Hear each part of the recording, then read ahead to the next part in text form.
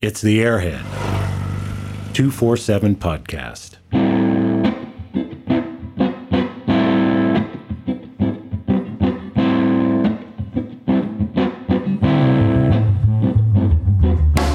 The Airhead 247 podcast, powered by Wedgetail Ignition Systems, state-of-the-art ignition for your 247 Airhead. Proudly made in Australia by motorcyclists who love their BMWs.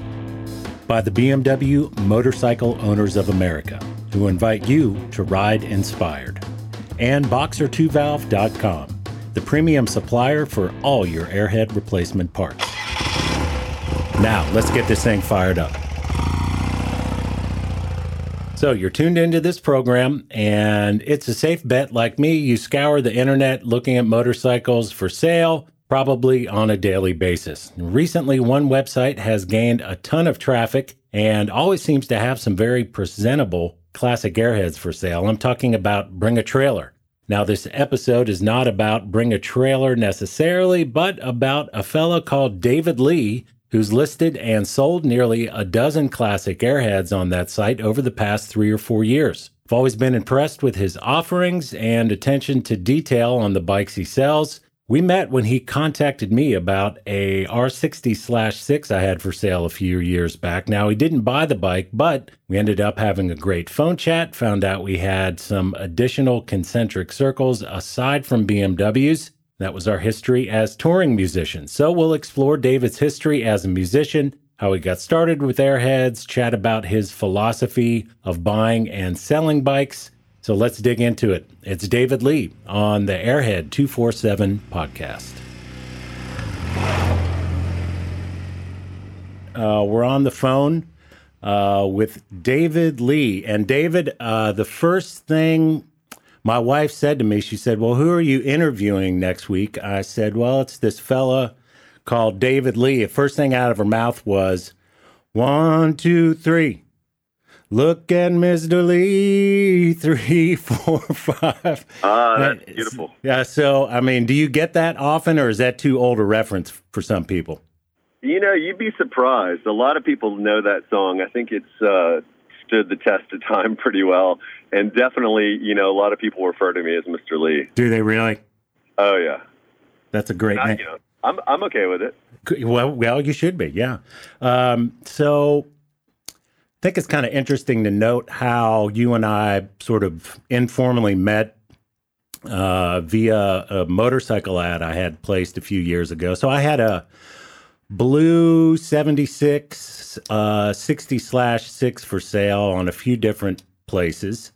And I got a note from you inquiring about it, and we had a chance to visit on the phone a little bit. So that was kind of the first time we met. We quickly discovered we had not only our love for Airhead motorcycles in common, but also we worked as musicians for a long time. So I want to ask you about that first and ask you about playing with the legendary Shack Shakers. So first of all, are you still doing that? No, I left the band in the late 2009, 2010 era.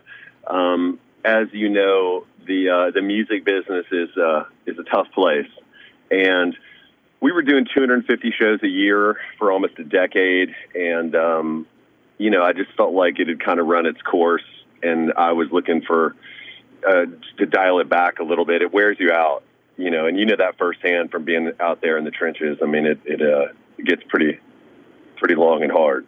Yeah, and when you say 250 shows a year, you're doing U.S. and international dates, I presume, right? That's right. We spent probably 3 to 4 months out of the year in Europe. Usually once or twice, maybe 3 times we would go over and stay for, 6 weeks at a time and, go all the way from 500 kilometers north of the Arctic Circle up in Tromsø in Norway to Croatia and Serbia and, you name it, we've been there.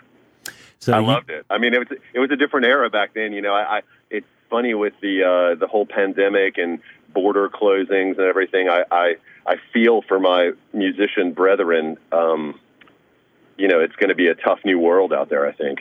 So you were in the group, you say, for about 10 years or the better part of a decade? That's right. Yeah, that is, it's a fun, but a tough way to make a living. Folks from the outside will say, gosh, how can you complain about playing music for 2 hours and then drinking beer and hanging out afterwards? The problem is that's fun. It's the hours in between where you're driving or trying to work on some other things that you just don't have time to do that really make it a grind. So, yeah, I did it for about 5 years and came to that realization probably a little bit quicker than you did. Yeah, and you're exactly right. The being on stage is just the magic. That's the icing on the cake. It is definitely the travel and the late nights and fly days and hey, where's the drummer and all the stuff that goes on in the midst of it. That's the adventure that just kind of after year after year it sort of starts wearing on you and you go, man, there's got to be another life somewhere out there. Look, I'm sure you can relate to this. I can think of a few trips, a few tours and places I've been. For instance, doing a residency at the Green Parrot in Key West. I don't know if you've ever been there, or just going down to New Orleans for a week and playing. And, I'd be down there for a week or two on one of those gigs. But honestly, when I left, I felt like I had lost a good 6 months of my life just on that 1 week. Right. The time-space continuum definitely shifts when you are out on the road. It is it's a strange dynamic, no doubt. I never played Key West. I definitely played Florida a lot, and we weren't the kind of band that did like a residency, which I enjoyed the every night going from place to place. And I was a bicycle guy. I think we talked about this before. So, and that sort of segued me into motorcycles, and maybe we'll get to that later. But I always had a bicycle with me, and I had a locker in London where I kept a bicycle and a guitar and some pedals and stuff, because we were going back and forth enough that it didn't make sense to keep dealing with, carrying the stuff. Our bass player used a double bass, upright bass, so he would leave that in the locker.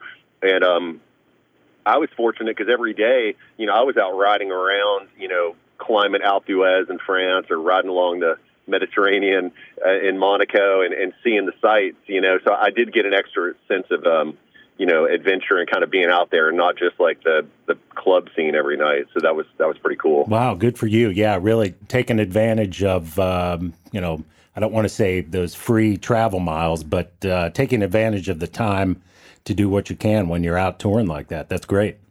Yeah, it was good. Definitely. So, are you still friendly with the guys in the band?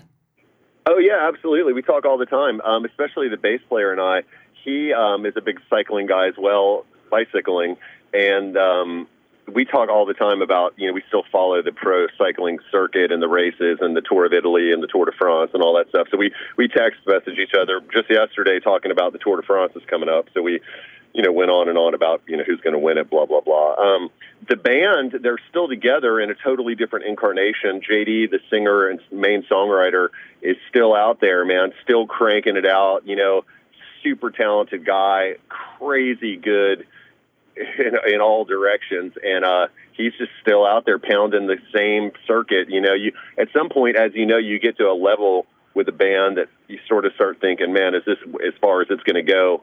As far as popularity and that sort of thing. And then that's when you kind of have to make some decisions about like life. And you're like, is this a game plan for me to like carry on into my 60s or 70s or wherever, I still play the guitar every day and I still work on music and stuff. And before the pandemic, I'd put together a little 3-piece rock and roll trio here in Charleston, and with the intention of doing some light touring and some gigs. Cause I really do miss, and I'm sure you do too, like, getting up on stage, setting up your gear, making the noise, and like, it's use it or lose it. If you don't practice the stuff, your chops slide away. And so, who knows? I'll be back out there one day doing some stuff for sure. Once we get all this COVID behind us and upwards and onwards, right? Yeah.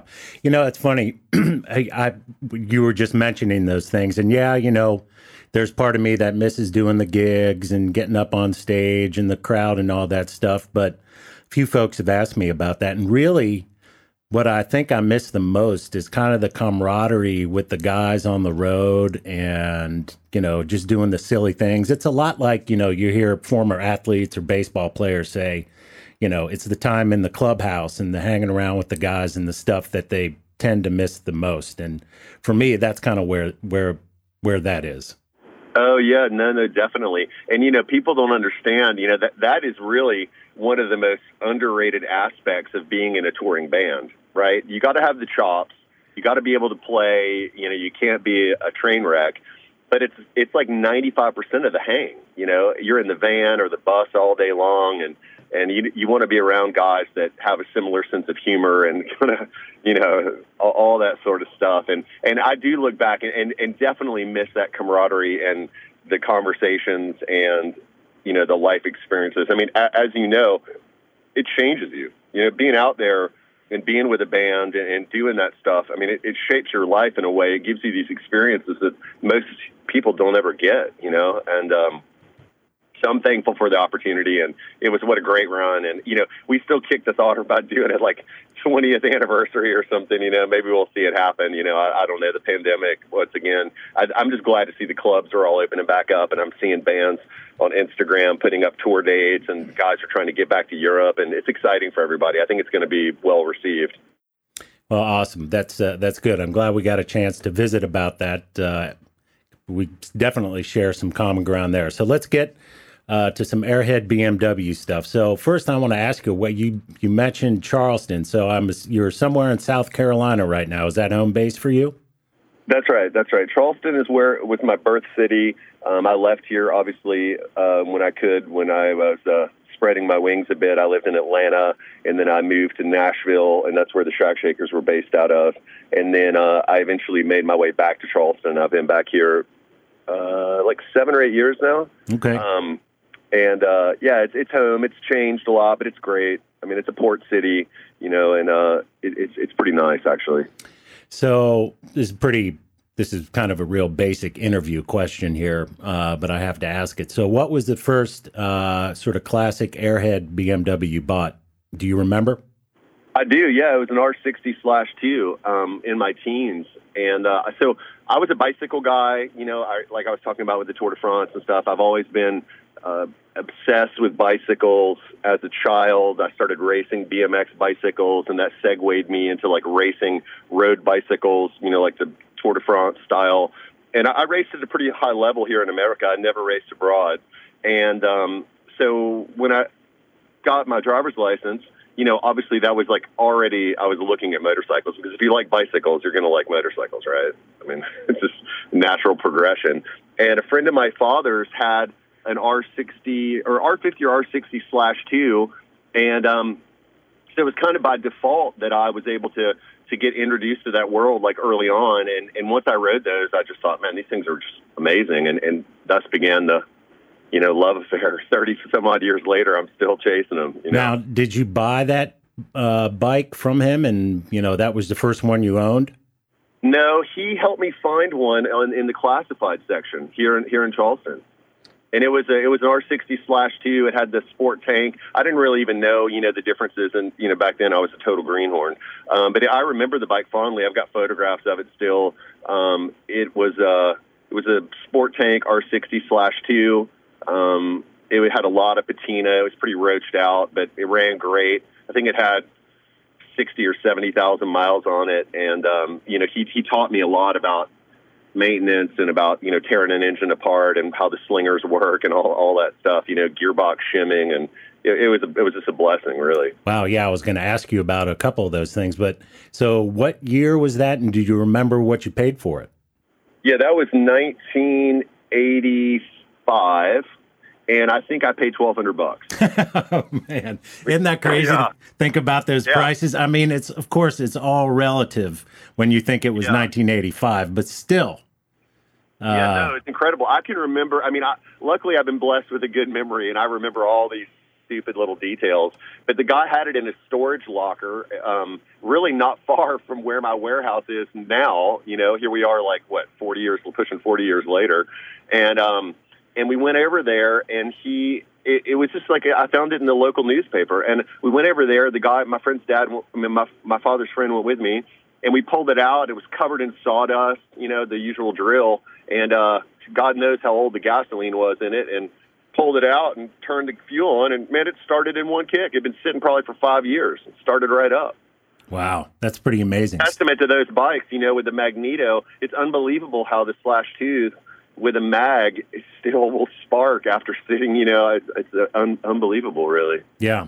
So you mentioned when you got it, your sort of mentor, your buddy's father, sort of introduced you to twisting the wrenches and stuff. So might I take that to say you sort of got down and dirty with getting in and cleaning the oil slingers, taking the transmission apart and actually re-shimming it and measuring all the clearances and everything off the bat, or was that something you developed later? Well, he told me, he told me about how the filtration system with the slingers works, right? And said, man, that's something we really need to get into because we don't want to destroy the crank or the main bearings. And so we got into that. I think in the first 6 months I owned it, we did it. I rode it because I was like, I was 15, man. I was like, man, I want to ride this thing, And he's like, well, the engine sounds healthy, but there's no way to know if it's ever been done. At that point, the bike was, I think it was like a 61 or 62. I don't remember the year of it. So it was, 25 or 30 years old. And so then we did that. And then when the transmission was out, he was like, well, we may as well go ahead in here and, take a look, and I'll show you how this works. And that just began the process, kind of on an as-needed basis, But the bike was in pretty good nick, because I remember the slingers were like halfway full, so it wasn't imminent disaster. But he taught me then to just replace them rather than the clean out trick, because they get like peened over on the ends of the crank, and you just don't want to risk one of them coming loose or damaging or something. So he set me up for a good lesson to hold on to for the rest of my life.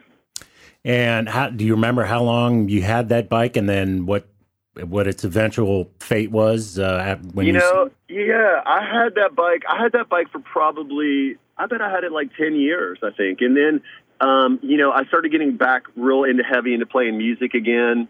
And, I was in high school and playing in bands, and it just kind of went by the wayside. And somebody offered, I had it parked out somewhere. Someone offered me, I think, $2,500 for it. And I let it rip in a weak moment. Wow. So that was in 95, I guess, if I'm doing... Yeah, give or take. Yeah. That sounds right. Doing my math right. So, yeah. Wow. So that's even a good price back then. I think so. You could find them back then, definitely. I mean, that bike was the segue for me, figuring out there were a lot of other cool motorcycles out there too. And that, I got into the British stuff, and I rode a Norton Commando, and I felt that power, and I was like, oh, this is cool, and then I found the R75-5, which is such a great machine, so it just opened the door for me for all the post-war bikes, and the love affair. So the Slash 5, you're saying then, was the next bike in your Airhead line? That's right. I bought a Commando in that period, which I still have that Commando, by the way. Not to jump ship from Norton's No, that's fine. That's fine. But yeah. But I got a Norton, and then I ended up looking at the Slash 5 series, and a friend of mine had a R75-5, a red toaster tank that someone had put a big bore kit on. I think it was 900 cc's. I never took it off and mic'd it, but I'm pretty sure it was 900 because the thing was like crazy fast. Probably had a race cam in it. It had the bigger bings. And so that was when I got into the Slash 5s. And how long did you have that bike? I had that bike all the way until the Shack Shakers. So I was 2002 or 3, and I was on tour, and once again, a buddy of mine had reached out. He had ridden the bike before and knew that it was fast, and he really liked it. And he rang me up while I was on tour and said, hey, man, do you have any interest in selling me that Slash 5? And I said, yeah, I'll sell it. And so I sold it to him, and then he ended up selling it to Elton John's drummer.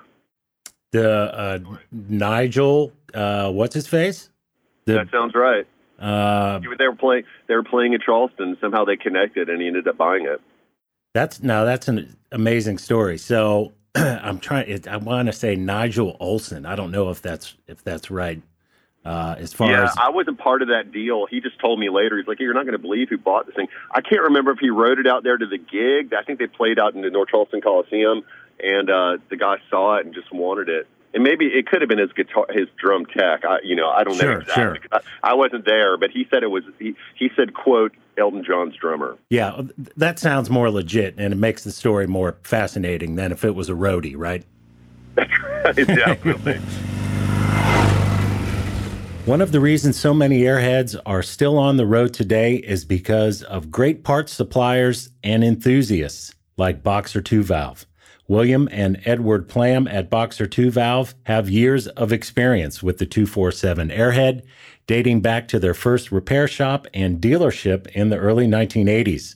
Boxer 2 Valve stocks and sources only premium parts and tools, so no need to worry if you're getting a cheap pattern or shortcut part.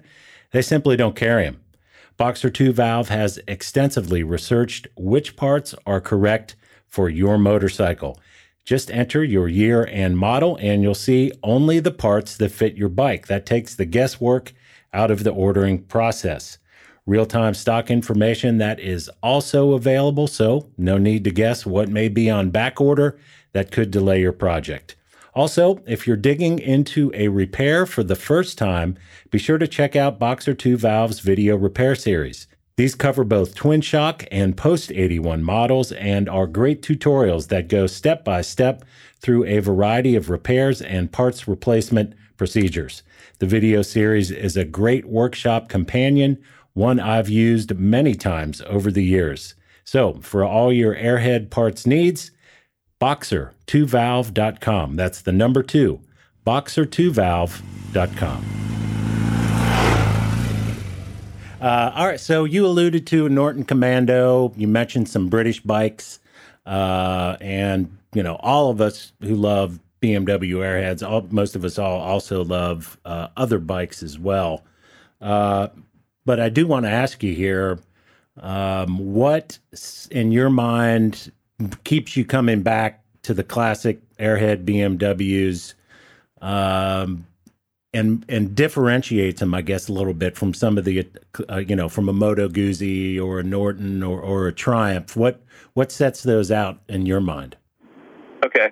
Let's see. I've never owned a Moto Guzzi, if you can believe that. I think I've owned every other kind of motorcycle that there is under the sun. Never had a Guzzi. And it wasn't because I didn't like them. It just, I'm a Ducati guy, right? So I think with that sort of world, either you're like a Ducati guy or a Guzzi guy, and I don't know it. And I've tried to buy Guzzis over the years, and it's just like never worked out for some reason. And I'm a Norton guy, not a Triumph guy, even though I've owned Triumphs, right? So, but I'd always come back to the Beamers for a number of reasons. The first one being the story that I told about my first Slash 2. The bikes will always start. they, God bless them, they can be neglected, not taken care of in the least, set up for years on end.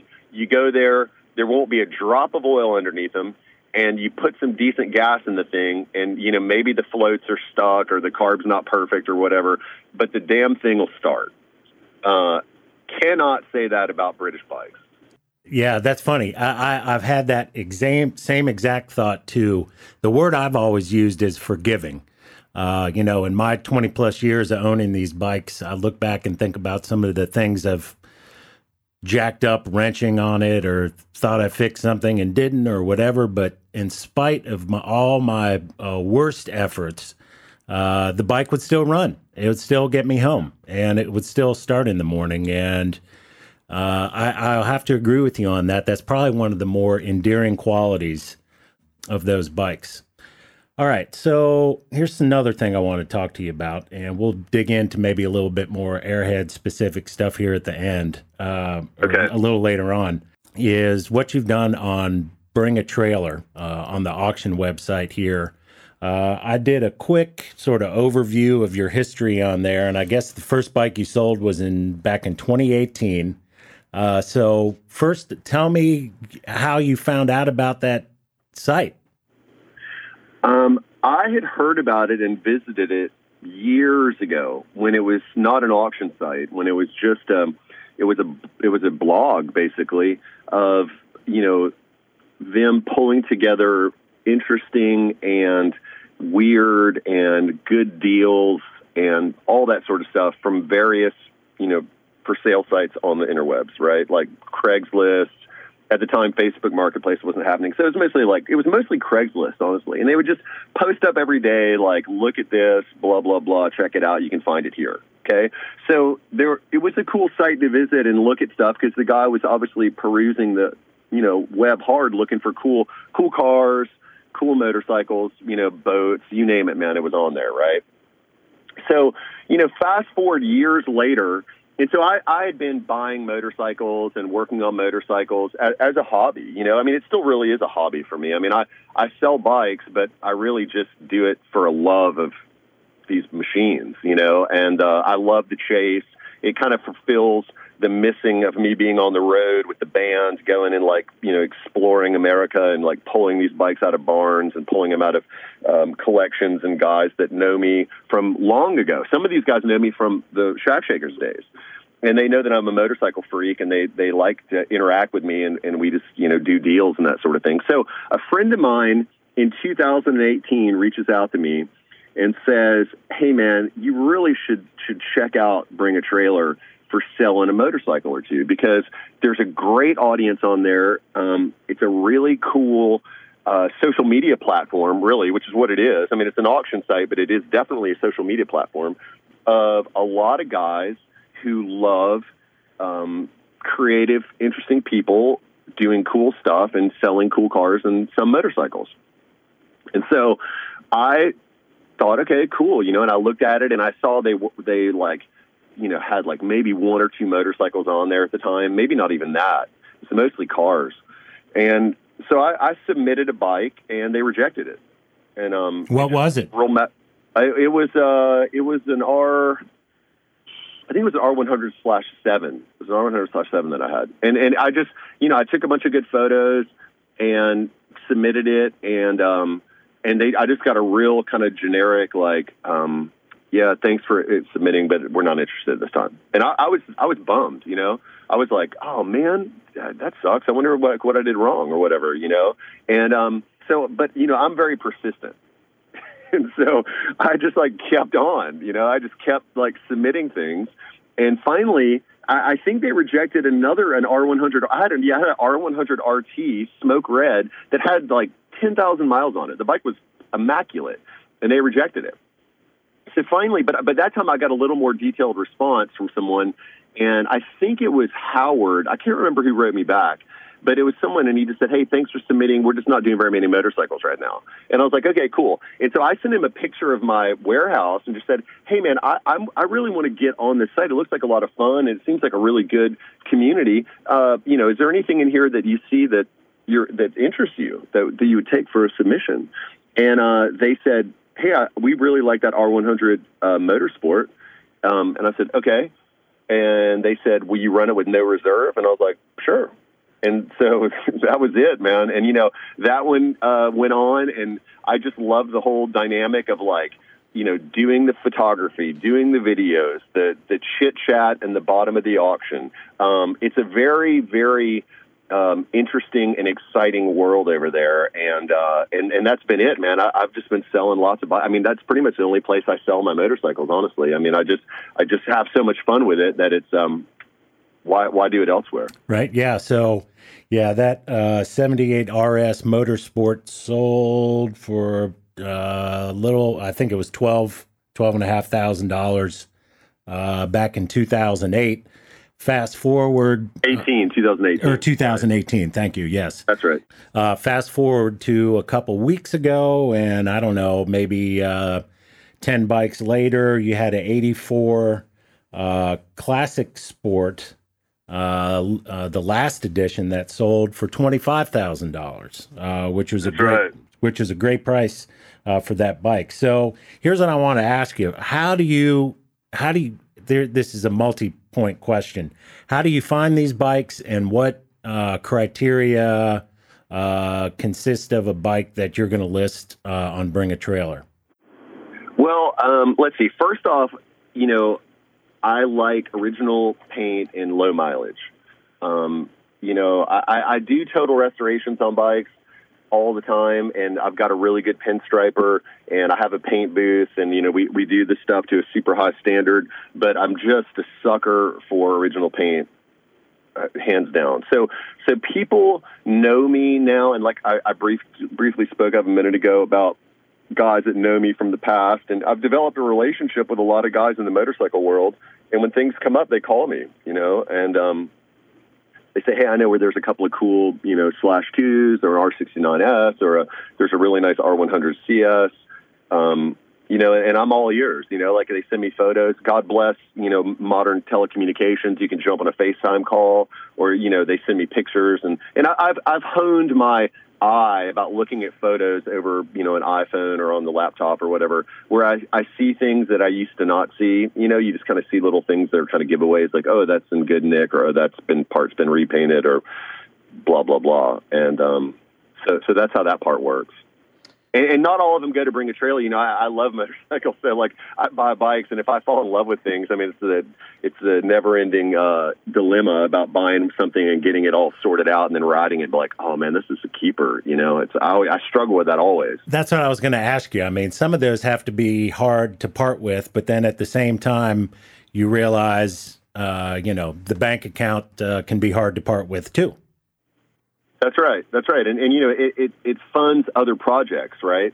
I've gotten completely obsessed with the Vincents, those bikes, right? Sure. I've had one Vincent for 25 years, a Comet, a single cylinder, and then I bought a Black Shadow, and then another Black Shadow popped up, and then another Rapide popped up. And so to fund the Vincent, craziness, I've been more inclined to get rid of some of the BMWs that I actually loved and didn't really want to sell. But, you got to move things around sometimes. The Vincents are a whole other stratosphere of expense.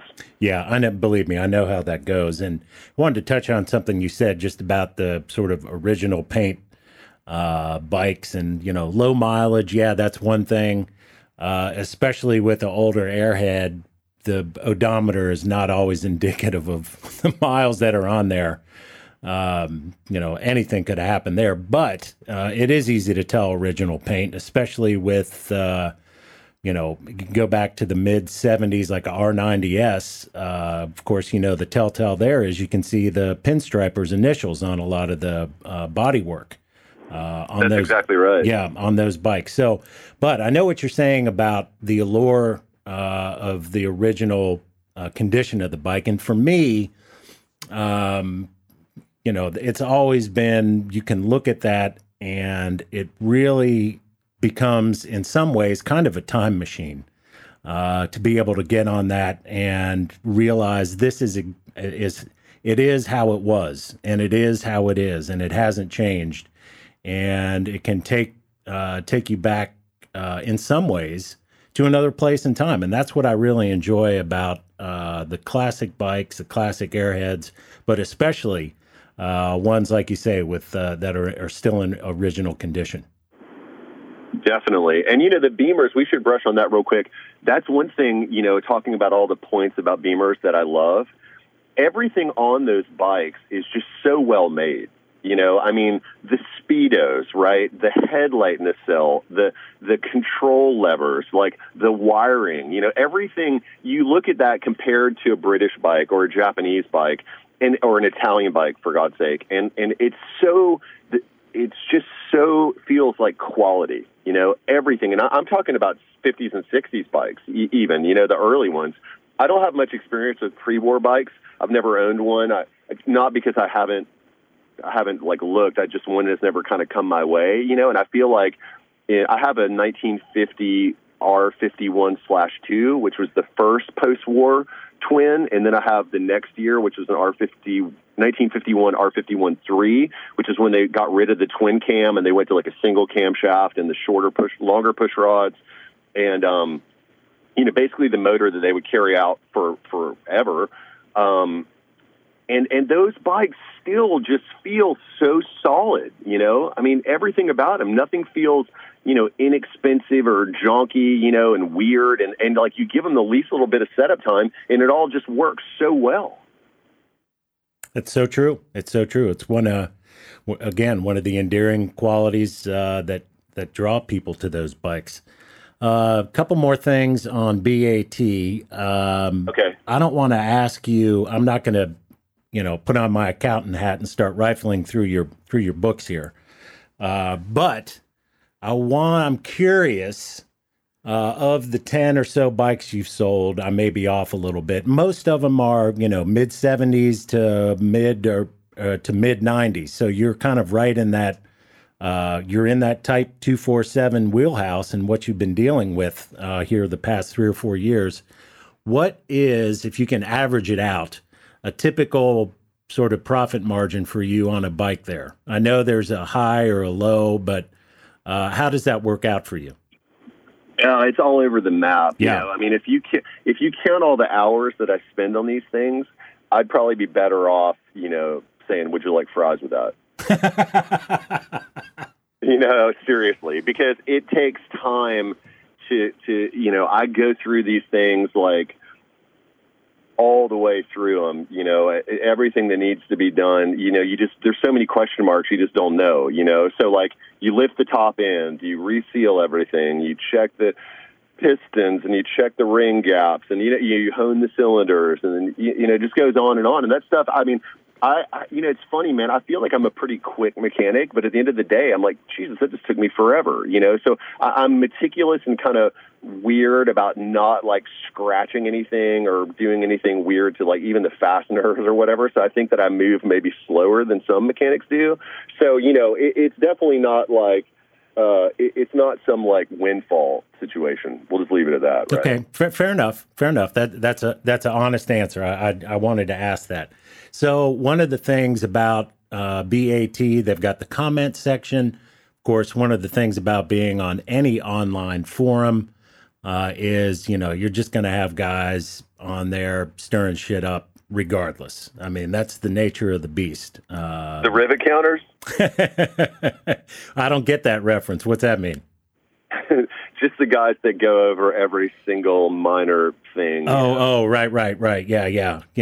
Exactly. The something about the pinstripes are too close. Or the outside line is too wide, or that looks like not an original muffler. In the music world, I used to hear this when we played in Holland. Mierennuker, it's a Dutch word, and it's like the guy that comes up to you after the gig and says, "Hey, man, I mean, you're like drenched in sweat, possibly bloody. You just played as hard as you could for like 90 minutes. You're pretty destroyed."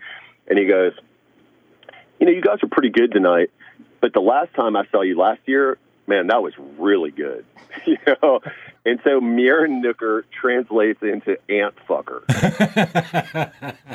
so yeah, they're Mierennuker that lurk in any forum, right?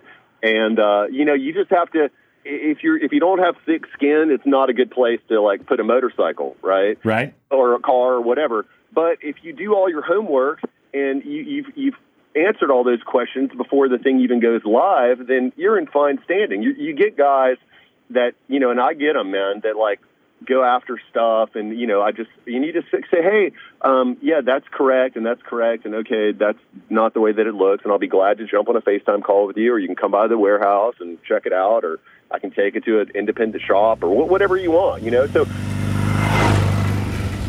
Since this program launched in March of 2022, we've heard from a number of you telling us how much you enjoy it. So first off, thanks for tuning in and thanks for supporting us. To help continue our efforts here, we've partnered with the BMW Motorcycle Owners of America, who, coincidentally, are also fans and supporters of this program. The MOA is conducting a membership drive over the next several months. Their goal to add 200 new members. And to help them do that, we're offering a free 1-year digital membership for Airhead 247 listeners. The membership includes discounts at hotels, their monthly magazine, great deals on roadside assistance programs, and a fantastic network of BMW owners that share your passion. To sign up, visit 247.bmwmoa.org. Complete the online form and use the activation code Airhead 247, or go to the description section in this podcast. We've popped a direct link right there. We want to say thank you to the BMW Motorcycle Owners of America, and thank you to you for supporting our efforts here with the podcast, where we'll continue to bring you unique history and insight into the world of the 247 Airhead. That website, once again, for your free membership, 247.bmwmoa.org. Use the activation code Airhead247. So over the years, I've built a reputation on there. I've had multiple guys fly in and ride bikes home, one of which happened just a couple of weeks ago. A guy bought an R50/5, and you know what those are all about, 30 horsepower, 31 horsepower machine, 4-speed gearbox. He rode it all the way back to Nederland, Colorado. Oh, my God. 11,000 feet, right? Yeah, that's way up in the Rockies, yeah. Yeah, so and a 500cc bike, that thing top speed in 1970. It was a short wheelbase R50/5, which is kind of a rare bike. They didn't import a lot of R50/5s to America because they were just, town bikes, basically. And, he made it safe and sound 7 days. He banged it out, And finally, at the end, he jumped on the interstate. I told him to take back roads the whole way, and he's a smart guy. Super sharp retired engineer. He brought like spare tubes and tire irons. I was like, man, I knew I was going to love you, but I really love you already. And so I had gone through the bike, top end reseal. We went ahead and I pulled the gearbox, did the rear main seal, updated oil pump cover, all the things that could possibly come up. It only had 18,000 original miles on it, but the seals were old.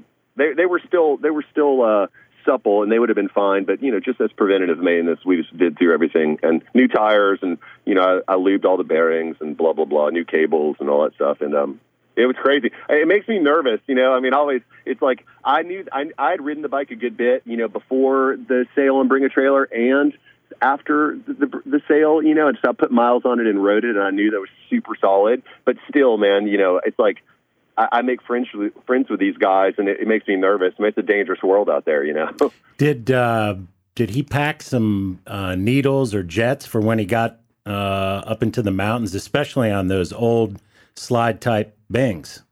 That's right. It has the tiny ones. Yeah. He didn't. We had those bikes, as you go up in altitude, obviously you're going to get rich, so you need to start leaning it out because you've got less air coming in.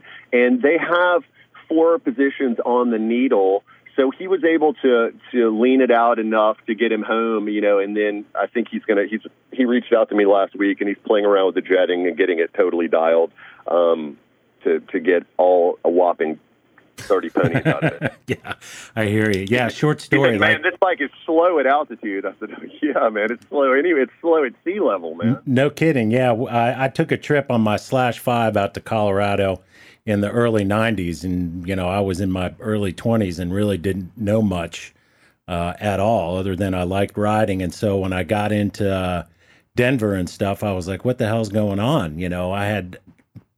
Nobody told me that the thinner air was going to have an effect on how the bike ran. And so I just dealt with it. I was like, yeah, what the hell, whatever. I didn't care. And, I could go in parts of Wyoming. I was getting passed by RVs, and I was, oh man. So I'm thinking, all right, whatever. Anyway, so I wasn't there too terribly long. The interesting part about the story was I was on some road headed eastbound back into New Mexico, coming down off a plateau or something, and I hit that magic spot at altitude, and the bike just opened right back up, and I was like, oh, my God, what the hell just happened? Of course, when I got back from my trip, some older, wiser people told me, you dumbass, that's what happens when you go into... Yeah, you got no air coming in. You're rich. Yeah.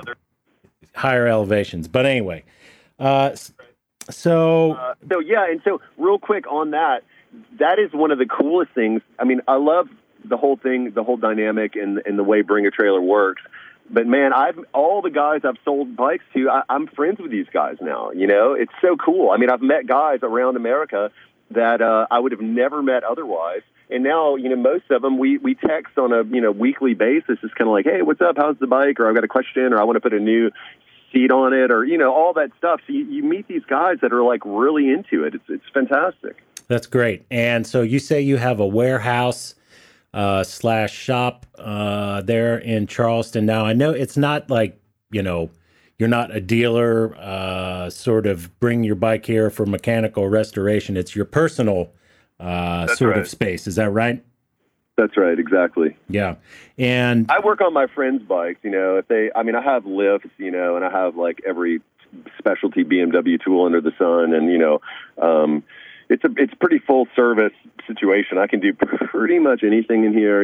I've got milling machines and welders and, all that stuff. So, yeah, it's a good spot. My friends come in, I help them with their bikes, and I offer to the guys on Bring a Trailer, and if logistics work out, that I'll maintain that particular bike into perpetuum if they're so inclined. Oh wow.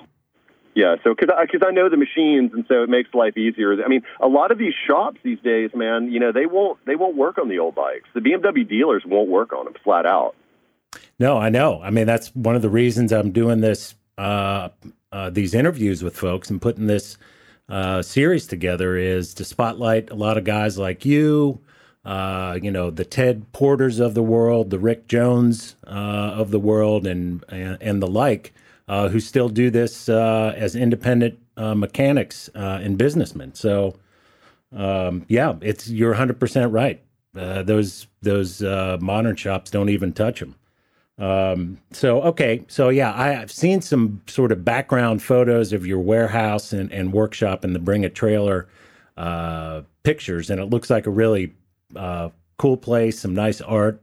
It looks like a good place just to hang out, crack a beer, and look at some bikes. So kudos. It's got a vibe, definitely. Yeah, kudos to you for putting that together. All right, let's get you out of here on maybe a few sort of quick fire questions. Don't feel you have to give me a one-word answer here, but, here's the first one. Your Mount Rushmore, meaning the 4 BMWs you would put in that regard, the 4 bikes from the 1970 to 1995 era you would put on the Mount Rushmore of BMWs. Okay, 795. Okay, so we got to throw in there a 1970 short wheelbase R75/5. The lead off bike. I agree. That's the first one that came out. Yep. A lot of things changed. They got rid of the bevel gears for the cam. All that stuff. That was a monumental bike. So that's that. Number 2, got to go with an R90S. I mean, when you sit on one of those, that they just have magical DNA. It's similar to the R75/5, but it's different, right? Right, and of course, all it did to help save the company, the motorcycle division, from going in the shitter. That's right. So there's 2 of them. Then the third one is going to be, it's similar to the R90S, but it's going to be an R100 RS. I mean, the bike with the full fairing, the 100cc, the 1-liter engine, the 5-speed gearbox, just so smooth. The snowflake wheels. I don't know. It's a classic. Last but not least, got to throw this one up there to be the end of it. It's the R80 GS. Oh yes, got to be the R80. Good call. I know I stayed in a tight era there, but really for me at 1990, like the BMWs just and I parted ways. Like, 'cause I still love an R100 GS to the max, but even the 91s got too heavy in the way that the fairing ties into the gas tank, and aesthetically they started losing me with the graphics and everything else. So like I have a R100 RS from '89 that I absolutely love to death, and so that's where my level of confidence with my knowledge with this stuff kind of comes to a screeching halt. So you're saying the Barney purple bike with the gravel and tire tracks didn't appeal to you aesthetically? That's the one we're talking about. Okay, moving on. If you could go back again, 1970 to 95. Yep. not necessarily, I don't need the top one here, but what would be one design change or flaw BMW made in that era that you would go back to the designers and say, do this instead? It's a pretty simple fix. In the 80s bikes, the neutral indicator switch on the bottom of the gearbox, it's damn near impossible to get to. They leak. They cause you just a world of hurt to get to those things. I'd say come up with a skinnier one that you can get a 17 millimeter wrench on and get that thing out without having to either pull the spacer in the back of the engine, or God forbid, pull the whole transmission to get the thing out, or B, make a better switch that doesn't have that little plastic insert on the bottom. I mean, I know what they were going for, but that's an Achilles heel on those bikes. And it's not like the end of the world, but man, it's a pain in the neck. So you're saying just mid 80s on, or just the whole run?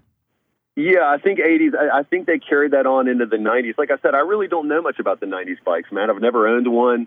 I'm sure that I've worked on one, but I can't remember. But mostly with the 1980 is when they came up with that particular switch that I'm talking about.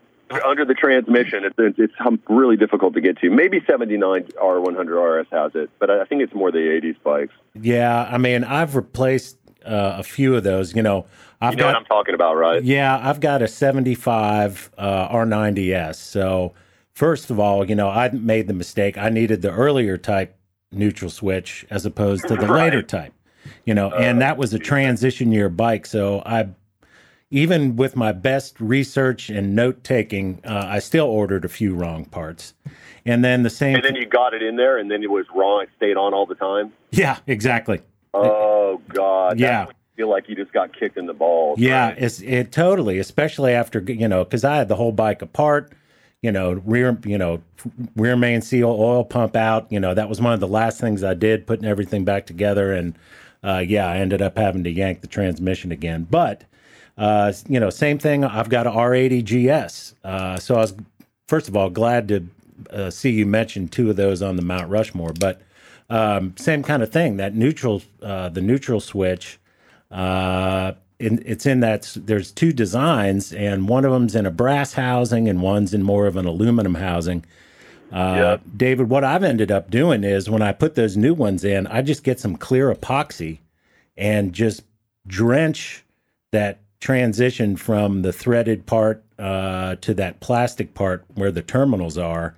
Because I've found what happens with me, I'm in a real rural area, so I'm crossing creeks all the time. Less than, I'm just not on the street. So, and in the 6 years I went through two of those switches on the GS. So, oh Lord. Yeah. So the third one I did, it's lasted a good long while now. I just basically doused that thing in epoxy. So that plastic. That's what I've heard, guys, with JB welds. They just coat it and just fill it all in, and it makes life better. Definitely. But I'm glad that you feel my pain with that, because man, that is just one of those things. And you can actually get that rear spacer out of the motor, and you can pull it out. But man, it is tough. It is tough any way you look at it. It is, and you can shrink it, put it in the freezer so it'll fit back in better. But yeah, it is a pain. Okay, what was my other thing? All right, so. Where do you think a lot of these cafe custom bikes are going to be in 10 years? I still think that culture is going to be around, right? I mean, I get what the guys are doing. It's definitely kind of a take on the, Tritons and all the Norton specials that everyone was building back in the 50s and 60s, and now they're doing it with the Beamers. And, it's not really my cup of tea. I've built some of them for people. Aesthetically, I just am more of a purist. I like the way they look, back in the day. But they're still going to be kids. And I will say that I'm excited for the young bloods, the 20s and 30-year-old kids that are having an interest in the Beamers. And if it takes them, chopping them up and doing their own thing to them to get them involved in the Airhead scene, then you know what? Who am I to pass any judgment on them, right? I agree 100% with you on that one. All right, your best roadside repair when you're out on a ride. Man, I can change a tube like a mother. even with the short, stubby tire irons and the toolkit. I can do it, man. It's all about like just technique. I've gotten so good at it, and you know, I have a pneumatic tire machine now in my shop, but man, I can change one so quickly. My friends are always blown away. So I can do, and without mangling the rim. You know, I mean, that's the other part. Wow. I think that'd be a good YouTube video to see. All right, last one, and this is kind of a silly question, but it's going to be an interesting poll I'm going to take when I'm doing these interviews. Is what oil do you use on your Airheads? Valvoline BR1 zinc additive, right? Either straight 30, straight 40, straight 50, depending on your temperature where you live. Interesting. All right, good enough. And that stuff is, you can get it anywhere. You know, it's relatively inexpensive. I tell everyone, change your oil often, man. It's so, you know, they hold almost nothing. 2 quarts on the old bikes, you know. I mean, just change it every couple of months. Just change it, you know, especially after I do a slinger job for you. Like, for the love of God, just like make this bike's life easier. And the flat tappet motors love that zinc stuff in that's been added to the oil. And the bikes, the multi-grades, to me, they just are asking for leaks, you know. Like with the 2050, like who knows if that oil is more like 20 weight or 50 weight. I mean, without being too like oil science, I just feel like you stick with the straight grade and you're good to go. Interesting. All right. Duly noted on that one. Well, look, David, it's been really great catching up with you here today. I'm glad we got a chance to cross paths a few years ago. Even though you didn't buy the motorcycle I was selling, that's fine. It went to a great guy in Wisconsin. I have to say, I'm really impressed with all you've done on Bring a Trailer. I'm impressed with the bikes you find, all the work you do with them, your passion for everything. And one of these days, I don't know if I'll ever buy one of your bikes, but I hope one of these days maybe we can cross paths. I'd love to see your shop down there. If folks want to get in touch with you about something, of course, they can message you on Bring a Trailer. Do you have any other ways to connect with folks? Yeah, the best way, I don't have a website, but the best thing is Instagram. And I'm on there all the time, and I put photographs of the bikes and the projects and all that stuff. And my handle is Mr. Lee 00. So it's MRLEE and then numeric 00. And you can find me there, and you can message me there, and we can chat. We can talk about motorcycles and music and bicycles and whatever else you want to talk to. Wonderful. Well, David, look, thanks again for the time today and continued success. Okay, man. Great talking to you, bro. Take care. Bye-bye. All right. Bye. Thanks to David Lee for joining us, and be sure to look for his bike listings on Bring a Trailer. A link to his Instagram account is in the About section of this podcast. The Airheads 247 podcast is distributed and produced by From Off Productions. Our theme music is from Jimbo Mathis. You can find him on the web at therealjimbomathis.com. Our producer engineer is Jeff Glover. I'm Darren Dorton. Look forward to catching up with you next time.